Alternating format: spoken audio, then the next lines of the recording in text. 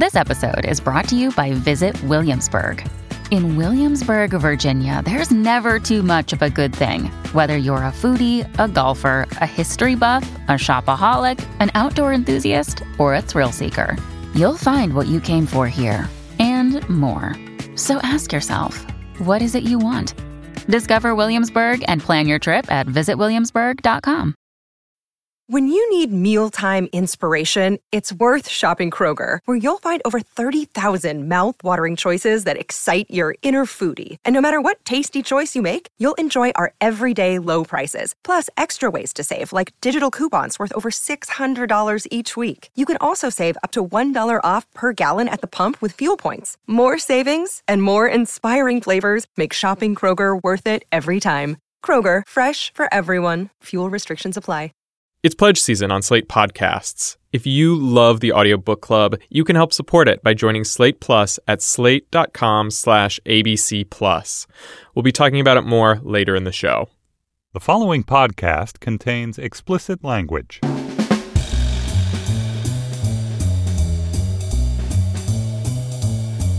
Hello, everyone. Welcome to Slate's Audiobook Club. I am Laura Bennett, features director of Slate and editor of the Slate Book Review, and I am here in the studio in New York with Megan O'Rourke, who is a culture critic from many places, including Slate, actually the founder of the Audiobook Club, which is very exciting, and the author of the book Sun and Days, which just came out and everyone should take a look at. And then on the phones in D.C., we have Katie Waldman, staff writer at Slate. I am hosting today instead of our usual host, Katie, because she's knee-deep in a cover story she's writing this week, and we're trying to spare her any added mental labor. But before we dig in, I also wanted to say that next month's Audiobook Club is Hillary Clinton's What Happened. So we're very excited about that one, too. All right.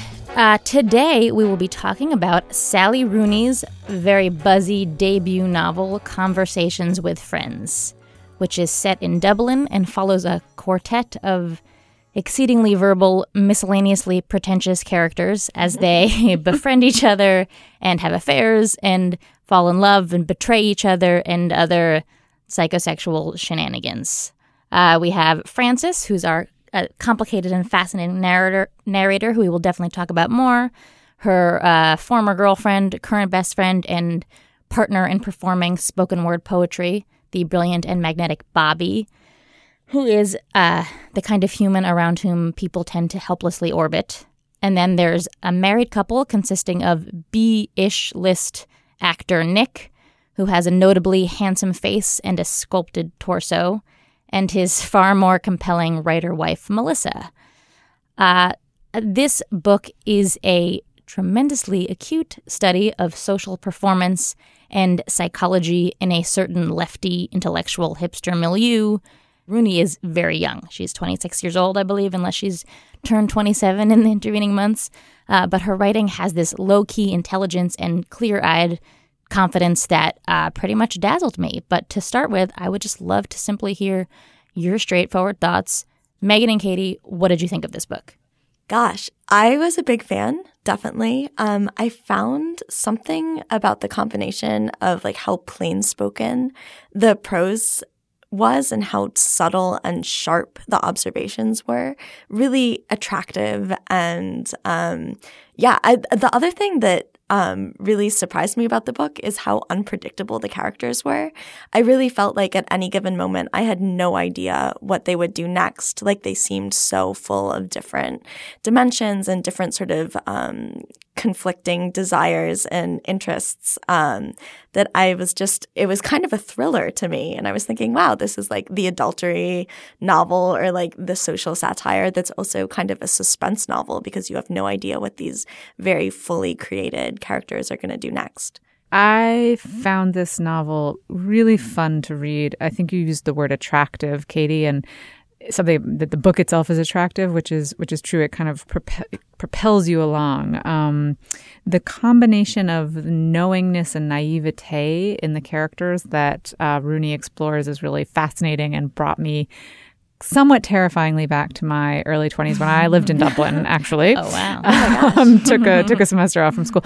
And it was interesting, a little bracket to think about as I was trying to think, what in this novel could have been written. There was a lot in the novel that felt like it could have been written in 1996 when I was there, and some of it that felt like it could only be written now. So I was really drawn to it. I think she's talented. She's walking this line of kind of exploiting cleverness and foolishness. The characters, the heart of the book is a female friendship of the sort that is increasingly being explored but hasn't been widely explored in literature. And these are very young female friends. So that was really wonderful to see. I think the book, I would say, and I'm curious to hear what you two think, I ended up feeling the book was very marred by being far too long. And for me, that was a real issue because I wanted to feel confident that the writer was in control of the project and therefore that the writer understood quite a lot about her character. And the lengthiness and the kind of flatness and sort of ordinariness of some of the affair that's at the middle of it and the way it drags on and on started to make me question how much distance there was here and how much control there really was. But, there clearly is quite a lot of control, and she's really talented. But I think it would have been a truly pretty remarkable book at about 80 to 100 pages shorter, like a much more aesthetically defined, because sections of it really are, and then sections of it just felt like, okay, we're kind of, and some of the charm really fell flat for me there. That is so interesting. I mean, it's funny that you mentioned that because one book that came to mind as a kind of counterpoint in my head, just because it was also a buzzy recent debut novel by a precocious young woman around the same age as Rooney, that also features an intense, sort of sporadically romantic female friendship at its center, is Emma Cline's The Girls. Mm-hmm. And I was just struck reading this book, Rooney's book, by the total absence of sort of the usual tics of debut literary fiction, including The Girls, which is great in plenty of ways, but the sort of filigreed metaphors and the winking symbolism and the breathless commitment to making the plot feel suspenseful even when it's not. And so the way Cline ends every section on some sort of foreboding, overdetermined sentence, like, and then this is going to happen, and you're sort of meant to read meaning into it even when there might not be meaning. But this is just such a sort of clear and confident book that doesn't do any of that. And it has a certain like poise to it. And I was trying to figure out why it feels so sort of, both of you talked about the pacing of it, why it kind of feels suspenseful in a certain way. And Katie described it in the review she wrote for Slate as flow. Sally Rooney was a debater in college, and flow is the state you intern to when ideas just assemble in your head. And that felt right to me. This is a book that feels like it's driven by ideas instead of plot, and yet it's totally propulsive because you feel like you're sitting on one continuous wavelength for these 300 pages or whatever, and which you kind of are because she allegedly wrote this book in 3 months. And so for me, I felt like it moved quickly for that reason. It moves quickly. I don't disagree. I think it moves very quickly. I read it in a rush. But I think that the presence of ideas in the book, which is to me the most formally interesting aspect of it, which is this combination of, in the review that ran in the New Yorker, Alexandra Schwartz talked about the ways that in some ways these two young women present themselves as, as you said, kind of leftist, radical, like deconstructing certain kind of gender concepts. And there's a lot of theory in the book, which was part of what reminded me so much of the 90s, because I was like, wow, these are the same conversations and the same references, right? Like Baudrillard and et cetera. So, it's very quick. It's like candy. But in fact, I started to feel like it was too much like candy at a certain point. And I completely agree with you, by the way, about the differentiation between this and Emma Cline. I think she's a much more interesting writer. I think she's got a lot of control and the stakes are really high. So I think she's super talented, and she's doing something super interesting. I just think, and this is me being kind of tough on it because I think she's, genuinely an interesting writer trying to do a very literary thing. It just started to feel like the ideas dropped away, and it was a lot of her and Nick having sex and then like little things coming in. But it just felt like there was one more round of pretty stringent editing that would have, I don't know, just brought the negative space of the novel like much more, made it much more stark and interesting and dramatic. But this is a kind of, in a way, a small complaint because I would definitely read her next book. Well, what's interesting too is, I can get that sense of drift that that the novel gives off, just in part because she's so concerned with the mundane, and it just feels like, you know, if Emma Cline is sort of doing these breathless cliffhangers, these are very mundane set pieces. Like the most sort of high stakes thing that happens is a dinner party where Frances says something that's like maybe 65% less polite than everything else she says, but it's still like not that big a deal of her losing her temper. And so I guess there's a sense in which she sort of consciously draws back from extremes. And if you are going to write a 300-page book, that's like a risky proposition not to really go into extremes at all. And I guess like the only real contact with extremity we have is like the very painful condition that Frances has around her period. So maybe we can talk about that at some point as like, I don't know, an element from sort of a different type of register, if that makes sense. Yeah, I mean, I think the book moves a lot like a poem, actually. You know, I think it has these – I love that it pulls back from extremes. And I think you could write a 300-page book that did that. I just – you know, it's a little of the – Christian Lorentzen had a good line in his review where he talks about there's sort of a few too many moments of like mutual reassurance that, you know, at a certain point, I guess this is my impatience as someone – not in my 20s anymore, but I was like, yes, I know. You know, like at a certain point I was like, I got it. But yeah, I mean, what's really interesting about this book, Katie, is what you said. It sort of moves through, there are these, what we would properly almost call leitmotifs of the father. We haven't talked about her father, who's an alcoholic, who seems almost to threaten suicide, who actually pretty almost explicitly threatens suicide at a certain point. So that's another, you talked about the dinner party, and then there's this other moment of the stakes seem to rise. There's this late night phone call. He says, I'm so sorry. You know, she's been going to his house and cleaning up after him because there's just been flies and garbage and leftover meals. And it's really painful. And this element of the story made me think a lot about Karl Ove Knausgaard's series and his relationship to his father and the way that kind of abuse and illness, mental illness, become a kind of pall that changes your sense of personality or persona and time. Anyway, so her father, the other like moment like this, in addition to the sickness and the dinner party, is her father makes this call. And I thought, oh no, he's going to die and I don't know what's going to happen. And one of the wonderful things about the book is the restraint, that it doesn't happen. You know, I like that. That felt really interesting and really weird. And actually, this book reminded a writer that she was making me think of, an American writer, Ben Lerner, who I think is also really interested in the way that novels can move kind of like poems with these themes and leitmotifs that get developed and pushed against each other, but never kind of very explicitly pulled out and made kind of expository, and also really interested in a kind of flat affect and performative character who's really smart and aware of how he or she, you know, should be doing things, you know, but isn't. In the Learner, there's this description of him looking at art and being like, I'm supposed to have this kind of response. And there's a great description of Frances at the beginning, kind of arranging her face at the dinner party that they go to with Nick and Melissa. The Learner that's such a good analogy that I didn't even think of, because all of I liked the New York Review mentioned Ferrante and Knausgaard, with both seemed pretty, I sort of understood why those were being summoned as reference points. But Learner in some ways feels more useful because, well, his writing is also about partly like the debilitation and exhaustion and ridiculousness of living in an ironic mode. Yes, exactly. And that's something that is something that I felt like the sort of interrogation of is something I felt like she sustained pretty nicely throughout the book. The epigraph of the book struck me, which is a Frank O'Hara quote, which is, "In times of crisis, we must all decide again and again whom we love." And it ties a little bit into that inside joke that Frances and Bobby develop, wherein they ask themselves over and over again, what is a friend? What is a conversation?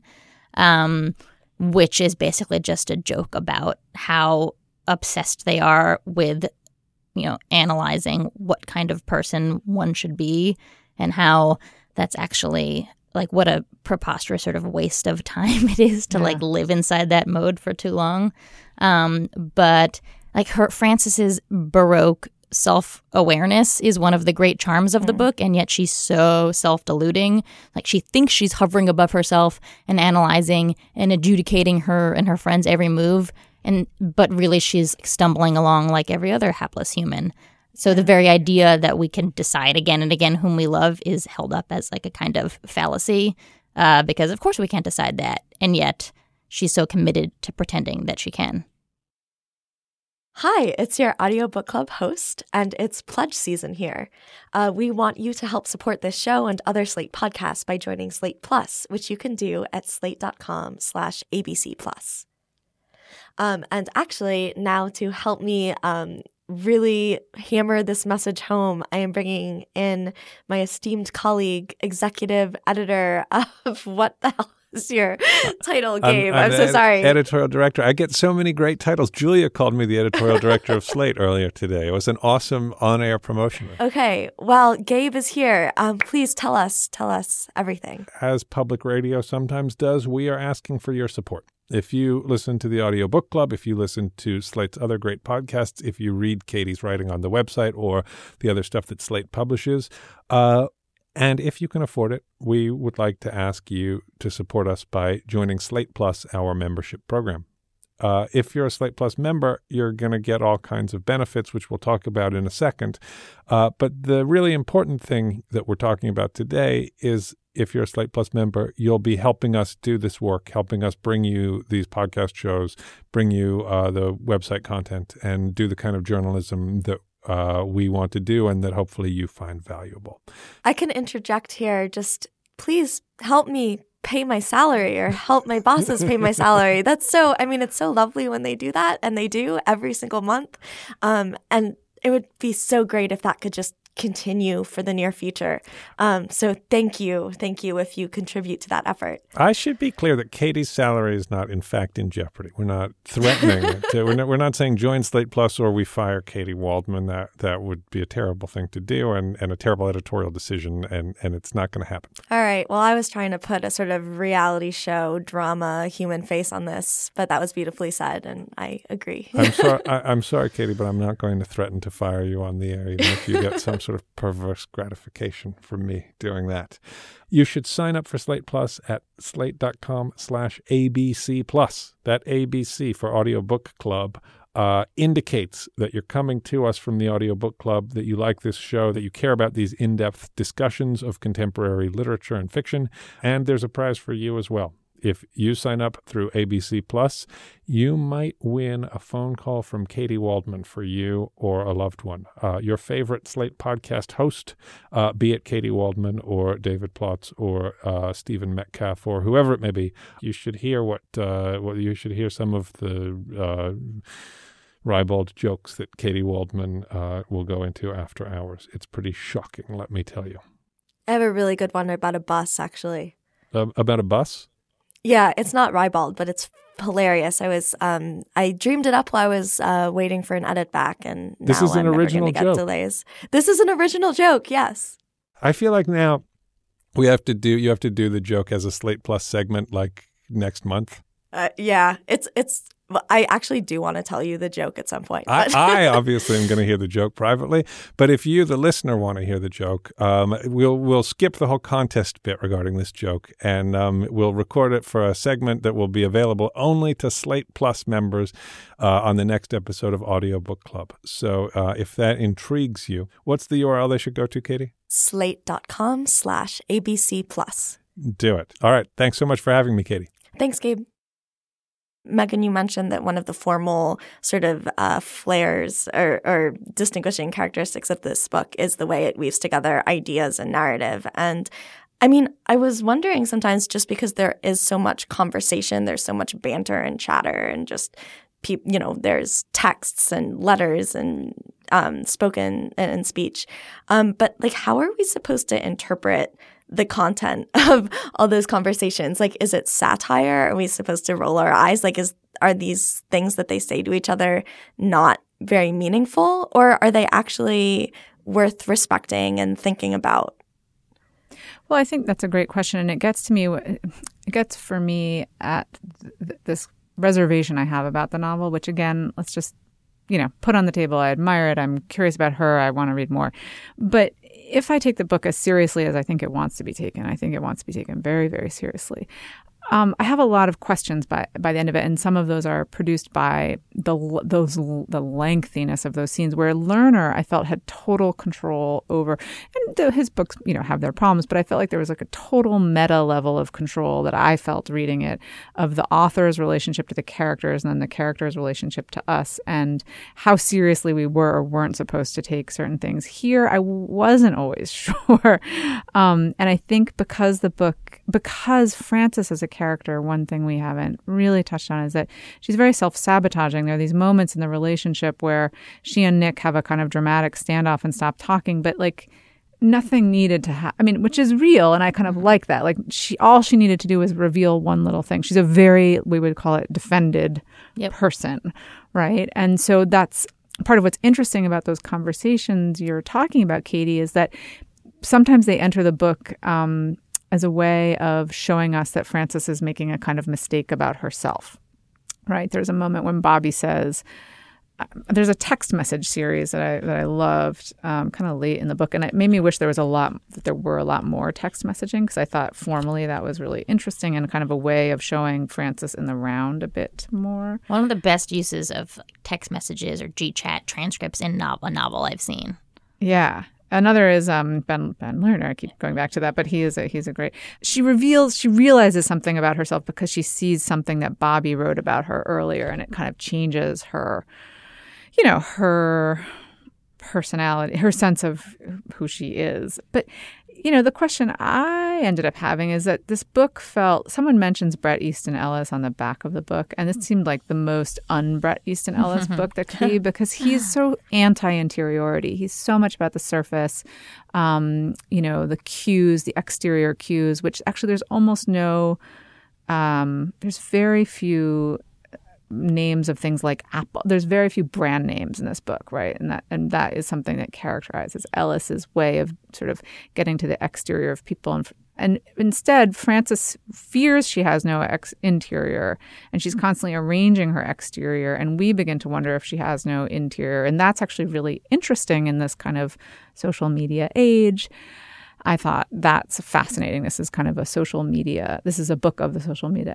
But then the whole conundrum becomes like, does this man love me? I don't know. That was where my disappointment a little bit entered, because I was like, well, this is so conventional. Even though you end up with like, oh, we can end up having a relationship outside of marriage, the whole premise and conundrum and the whole sense of being so inhibited from making yourself vulnerable, that seemed so conventional to me, like that you would be afraid as a young woman to show your feelings. I don't know. In a certain way, the way that all wrapped up. And I think for me, that had a lot to do with the way illness entered the book, because I thought the writing about illness was really not metabolized.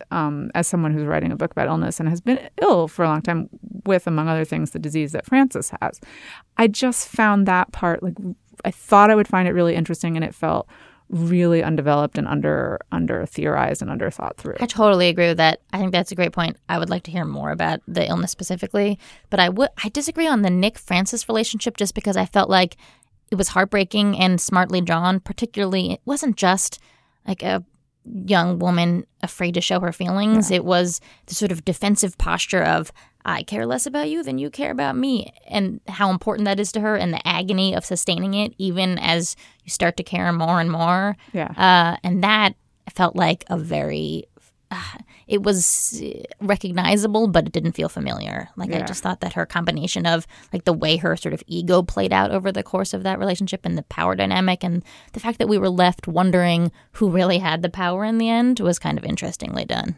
That was great. I agree. There's something, and I'm sort of playing devil's advocate about the relationship. I just wondered if something is like slightly under, I don't know. So, toward the end, I started to be like, Frances, which we're supposed to feel. Sorry, Katie, I cut you off.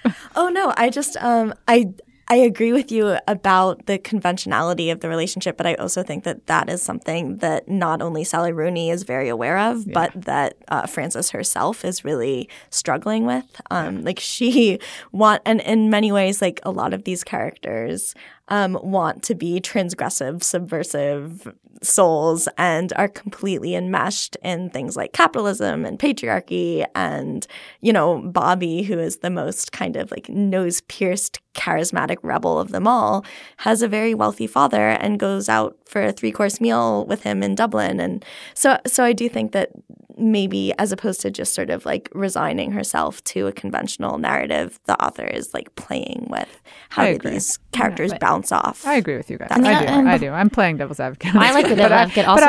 But I agree with you. I mean, I think, yeah. Well, I like the devil's advocacy also because reviews have been so glowing of this book that this is kind of the first time we're sort of confronting the reason, like, you know, ways in which this book maybe, you know, could have been even better than it was, and it was very good. But one thing that I wanted to shout out before we get back to the body stuff and the illness stuff was the ending of the book, which I loved so much and felt it almost for me redeemed a lot of the driftiness in the middle. And it's hard to nail an ending like that, but to share with our readers, with our listeners, she is she's in this like another one of the many sort of pas de deux with Nick that she has over the course of the book.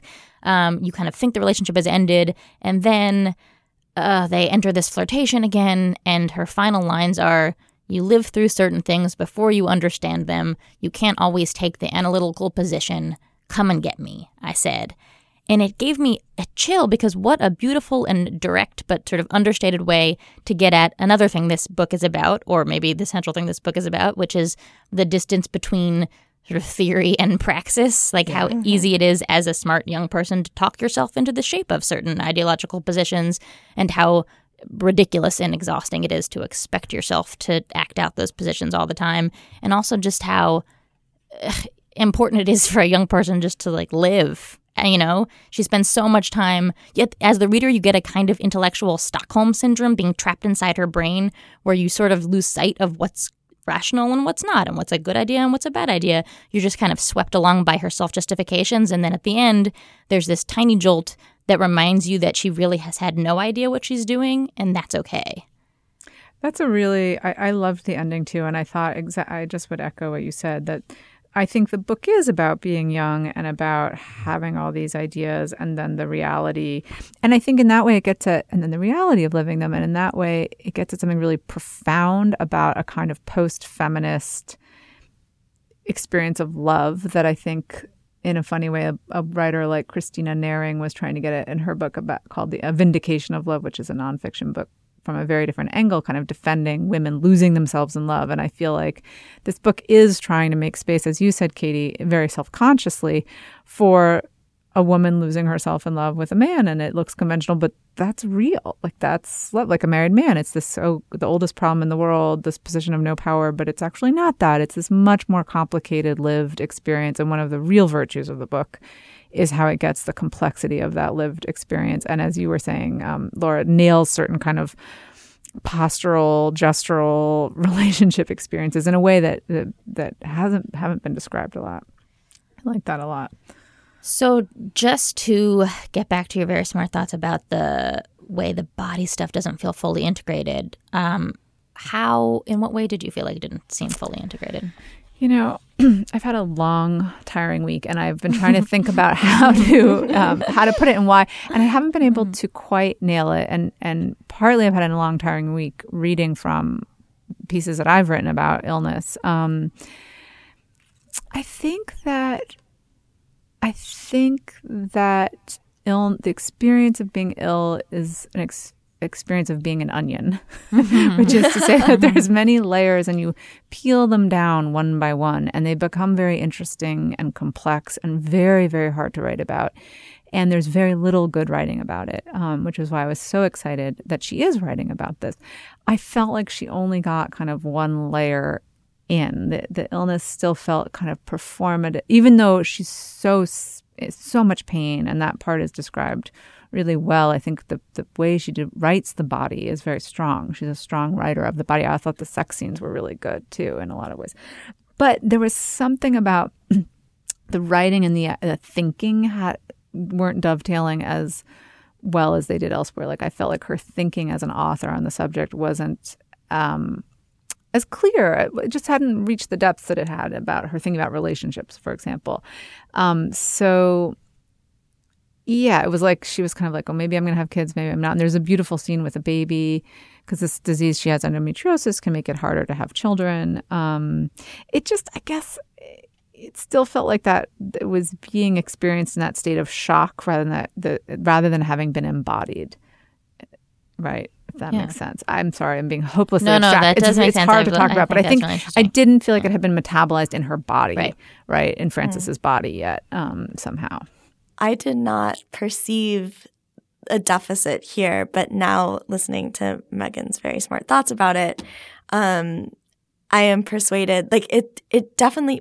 I guess my experience of reading these scenes was like, oh, this is something from a different book. This is something from a different train of thought. That's part of it, right? Yeah. Yeah. And I think, sure, that could suggest that she hasn't sort of folded it into the rest of what she's doing here.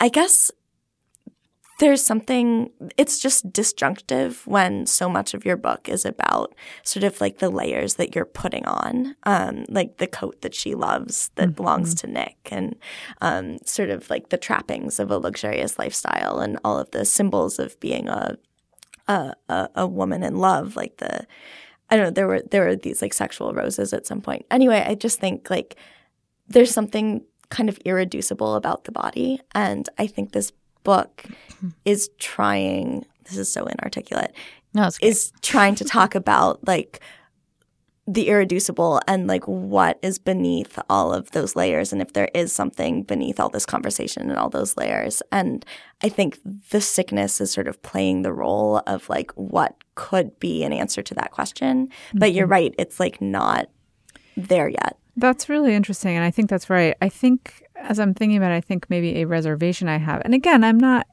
I would rather it's in the book than that it's not. I think it's part of the book's ambition. And this is all really on the kind of graded on a curve. I think maybe a way of putting it is that the sickness is a vehicle in the book for Frances to realize something about herself, right? It's a reality. It's a narrative reality, so it's an embodied reality for Frances that, again, she does describe well. And as I loved that idea of the irreducible, and that's very much what it is. But it's also a narrative vehicle for the author. It's a way for her to have Frances realize she has to be, let's say, more openly vulnerable, which I'm kind of putting scare quotes around. But at first she won't tell anybody she's in the hospital. She calls Nick, but he's kind of rude to her. She's in the hospital in pain. She probably has a cyst or something like this, or she's having an endometrial flare. And he's kind of mean to her, and so she doesn't tell him anything. She doesn't tell her mother. She doesn't tell Bobby. And by the end of the book, she does tell Nick, and she says, well, how should I tell Bobby? And it's kind of a very moving moment, but it's maybe a little too like on the nose as a vehicle and yet underdeveloped. I don't know. As I said, I don't have a great articulate. That makes a lot of sense, actually. I think that is very smart and useful. I mean, Frances is such an interesting character in a billion ways. I also felt like, we talked a little bit about this, but Rooney's past as a debater actually feels so germane to the way the book is organized and sort of how, and it's like dialectical style, if you will. Like her personality, Frances's personality, is defined by how nimbly she can argue both sides of an issue. And despite all the labels Frances and Bobby try out and perform for each other, like Marxist, neurotic individualist, gay, straight, they're really communist, just right? Right, exactly. Frances calls herself anti-love, which is a hilarious pose, and Bobby demolishes it as vapid. But in some ways, Frances is characterized by the total absence of real ideology. She's like, it's a kind of pathological cleverness untethered to any real position. And it was maybe partly because of that, I felt like in all the reviews of the books, critics differed in their opinions on on her degree of agency. Like Laura Miller said in her piece for Slate, she has no discernible will to speak of. But then there were other critics who described Frances as this manipulator of everybody around her. What were your impressions of sort of Frances's agency? So interesting. I mean, can I just say what you were saying reminds me that one of the things I loved about the book was Rooney's tenderness toward all her characters. Like Bobby could be this kind of cliche of the like, she's beautiful, she's rich, she like, we've all known someone like this. She wraps people around her fingers, she gets them to do what she wants. Frances is this like thin, more, sardonic and kind of much more contained, to the point where she worries she has no interiority. As for agency, I think she has a fair amount of agency. Some of it is quite banked, like a fire. Right. But it's strong. It's like a strong fire and a strong agency. I mean, after all, she is the narrator. And that is really, for me, one of the most fascinating things about the book. And I think really, I've been, nitpicking, but a real accomplishment of it is the way it describes a certain kind of powerful person who happens to be a woman, and then also conveys some of the ways in which that gets shaped by being a woman in this particular juncture in her class in Ireland, which we haven't talked about, by the way. I would like to talk a little bit about that, Ireland. But I thought she had a fair amount of agency that she didn't always use. Yeah, I think that was what I was trying to get out when I said that, like, this book felt so unpredictable to me and the characters felt sort of like wild cards, because there was such a sense of potential energy in Frances especially, and you never knew whether she was going to sort of erupt in some kind of like angry provocation or just like be kind of mild-mannered and demure and like secretive and blank.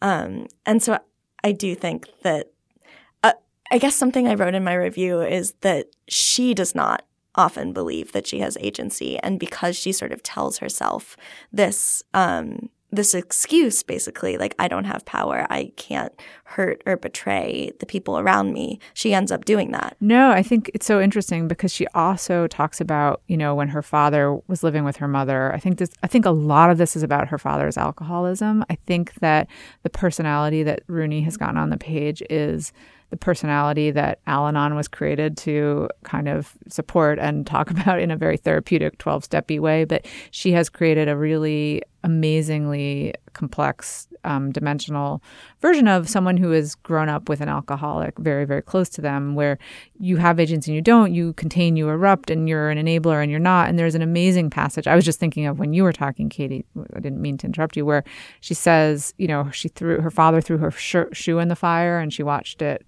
burn or something like this. And she said, and I would have let my face burn too. But she didn't understand. I would have let my face burn too.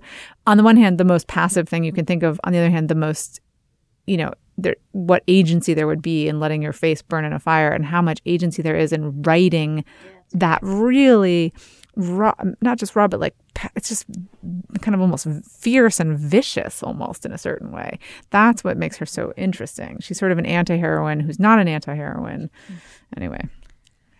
That's great. I mean, Frances and Bobby spend so much time talking about the kind of people they are and baroquely justifying all their bad behavior, like boning married men and publishing stories about each other without their consent, according to certain abstract precepts. But then, it's just by the end of the book, you kind of realize that you've been, held captive by all of their self-justifications. This is something that we... I think Megan mentioned before, which was the way that this book manages to feel intensely modern somehow. That I saw in some review, or maybe it was Jack a Copy or something, that Rooney was called the Salinger of the Snapchat generation, which is so goofy. But it did make me think about how deftly Rooney has written a book that feels of the digital age without gratuitously mentioning selfies or likes or anything. In part, it's the way in which life feels like one ongoing conversation that simply changes platforms. But I was curious to get your thoughts on what makes this book feel. And Megan, your point that there are no brands, really. There are no kind of anchoring touchstones. And yet it feels so much like a book that was written now by a young person. Yeah, I mean, I guess the word that sort of leapt to mind when you were talking about that is aimless. Like, there's a sort of quality of aimlessness and drifting and sort of letting the world wash over you without engaging really actively with it. So I guess that passivity, like reading this book or being inside these characters' heads often feels like surfing the internet a little bit in some ways. So I guess that would be like one observation I would make to link the book to 2017. Also, obviously, there are references to the internet and all these different communication platforms. I did love the casual details about Bobby idly Googling public housing policy or whatever when she's just like digging around on the internet. No, I think the way she brings in just like the internet as a phenomenon, she says something about, she just read around on the internet, which she just describes sort of the actions of interacting with the internet very well and seamlessly. But for me, that stance starts on the very first page where, interestingly, the book begins, Bobby and I first met Melissa at a poetry night in town, not, I first met Melissa in poetry, whatever, because it's so much about this duo. But they talk about going to Melissa's house. Melissa's the older woman who's married to Nick, and having dinner. And Frances says, they're going back to Melissa's house for a drink, and they're in a cab, a jingle played, and Frances says, I felt excited, ready for the challenge of visiting a stranger's home, already preparing compliments and certain facial expressions to make myself seem charming. And to me, that is part of what seems like it's very, very modern, just that endless awareness of self-presentation. And of course, that was always there in human experience, right? Self-consciousness is a defining factor of human experience. But the willingness to kind of be frontal and affectless about it, almost morally neutral. I think when I was 20, you had a sense of shame about that phenomenon within yourself. And I think a function of contemporaneity is feeling no shame about that. And in fact, sort of almost discussing that explicitly. And to me, I was thinking, this is really like, it is like a Snapchat novel. It's the post-social media novel in that way.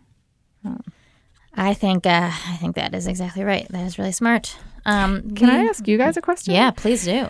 So I was very interested in the Irishness and non-Irishness of this novel, which I feel like you're going to be more expert on the subject than we are. I'm excited. Barely. I mean, I've been reading a lot of there's a lot of good, writing coming out of Ireland now, as always. But to me, and I think partly because I lived in Dublin at this exact age, and to me, it seems like it's a very interesting novel in its Irishness too, in that it's quite aware of trying to be post a certain idea of almost ethnic Irish literature, right? There's this great scene where she goes on a Tinder date with a guy who likes Yeats, and she's sort of slammed, and she's like, oh, yeah, it's great if you like, that's fascist poetry for you. And then later she's talking to Nick, and I'm trying to find the quote, but there's a great little back and forth about Yeats, right? And, Yeats was one of the kind of, central posts of Irish literature for so long, but his politics obviously are problematic, and that felt like such a kind of careful like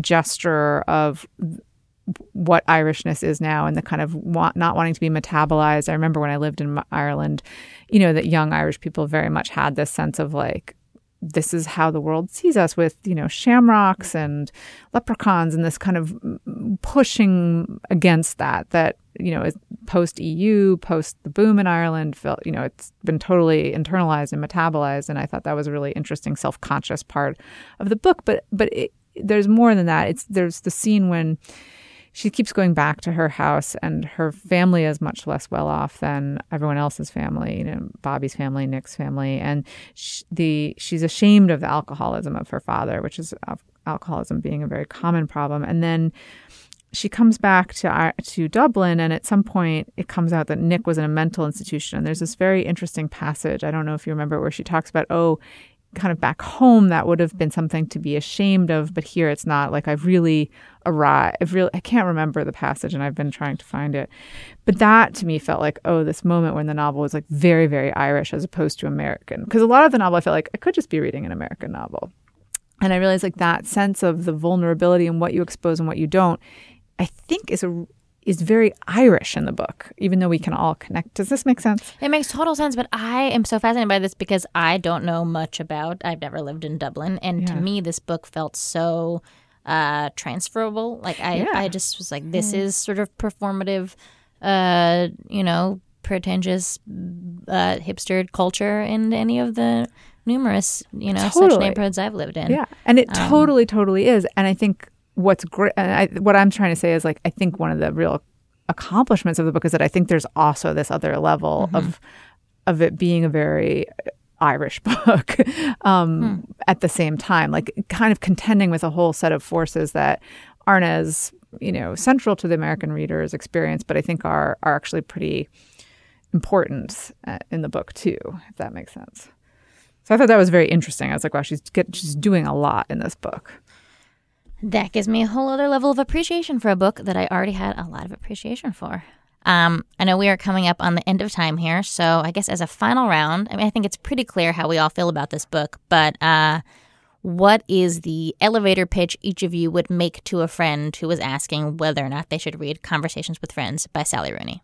Sure. Do I have to describe the book to this person No. in the elevator? Or just, just skip that okay. It's this meets that. The person in the elevator has read the Crocus I was feeling review. so much stress.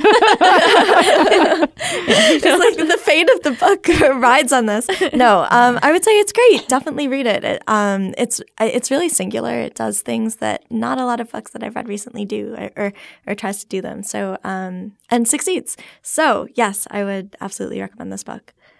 I would too. I echo Katie. Singular is a good word for it. It's distinctive. It's unusual. I'm quite interested to read what she does next. I love the bravado, the ambition, the wit, the self-consciousness, all of that I really love. Yeah, actually, can I just quickly say this is a very funny book. Yeah. Yes. It will make you laugh out loud. Yeah. Just the banter is very, very funny and very sharp. It's so and, true. We might be making it sound so highfalutin by the way we're talking about it, but it's hilarious. Yeah. And sort of, it's been described as self-aware by a lot of critics, and it makes you think about the extent to which the characters are actually self-aware. But Rooney is incredibly self-aware at every turn. Totally. And that's really the pleasure of it. And I think that kind of, it's like spin. Like I kept thinking, everything has spin on it. And that's I think maybe why people think of Salinger, even though I think she's really not like Salinger. That and the kind of disaffected youth. But there's just so much spin, which is interesting. We loved this book. We recommend it very highly. Thank you so much for listening. And Megan and Katie, thank you so much for joining us. Thank you, Laura. Thanks, Laura.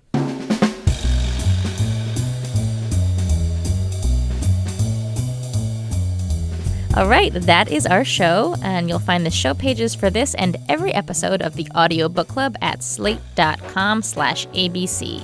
Visit our Facebook page where you can leave a comment on this episode, and that address is facebook.com/slateabc. Slate's Audio Book Club is part of the Panoply Network. Find out more about all our great podcasts at panoply.fm. Our producer is Benjamin Frisch. And thanks for the assist, AC Valdez. Slate's executive producer is Steve Lichtag. Andy Bowers is our chief content officer. Once again, in next month's Audio Book Club, we'll be talking about What Happened by Hillary Clinton. For Megan O'Rourke and Katie Waldman, I'm Laura Bennett. Thanks for listening.